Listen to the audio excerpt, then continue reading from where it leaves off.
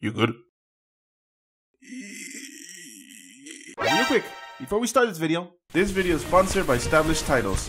I was intrigued by this sponsorship. Now, Established Titles is a project based on historic Scottish customs where landowners are referred to as Lord or Ladies. Now listen to this.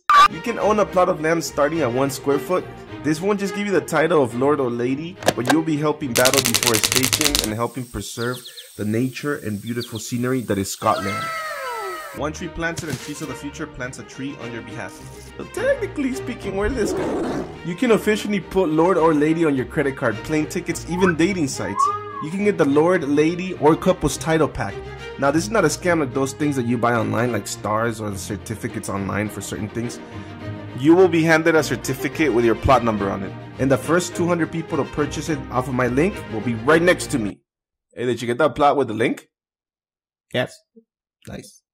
Get 10% off with code Cantoons, and thank you Established Titles for sponsoring this video. I hate haircuts. The barbers and I really didn't look eye to eye. I actually don't even think I even looked at them. And every time the session would end, they would always just ask the same thing. Yo, you like the haircut? I'm really bad with confrontation or hurting people's feelings, so I couldn't really be honest with it, so I would just tell them, I also never had a preferred hairstyle, so my hair was always just consisting of like a trim and messy morning hair. And the ones that I did choose as a hairstyle would never come out as I pictured. The haircuts would always just end up the same. And as I grew older, I kind of just stopped caring about my hair less and less. And I just kind of went with the wind. I always tried different hairstyles, but it never really worked out. Barbershops just ended up looking like a haunted house to me. It wasn't a fear, but I wanted to avoid them at all costs. My hair got extensively long because of this.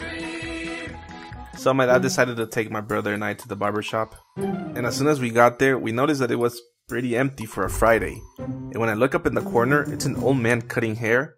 He looked like he was shaking a little bit, but I just said, you know what, maybe it's the machine since they vibrate. It looks somewhat normal.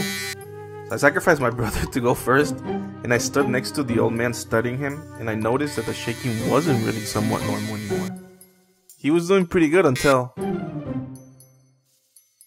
No worries, I could fix it. You could? There you go, Sonny. Whatever you do, don't let this man cut my hair, please. Maybe it's just me, but every time I would say, the haircut looks a little weird, they would always have the same scripted lines. Yeah, no worries, dude. The hair will grow to that. Cap! Also, I got my ear cut by them a couple times. It hurts. My mom never really liked us with long hair. She would say that we look like homeless kids. Lady, give me some money. So because of that, we were always well trimmed.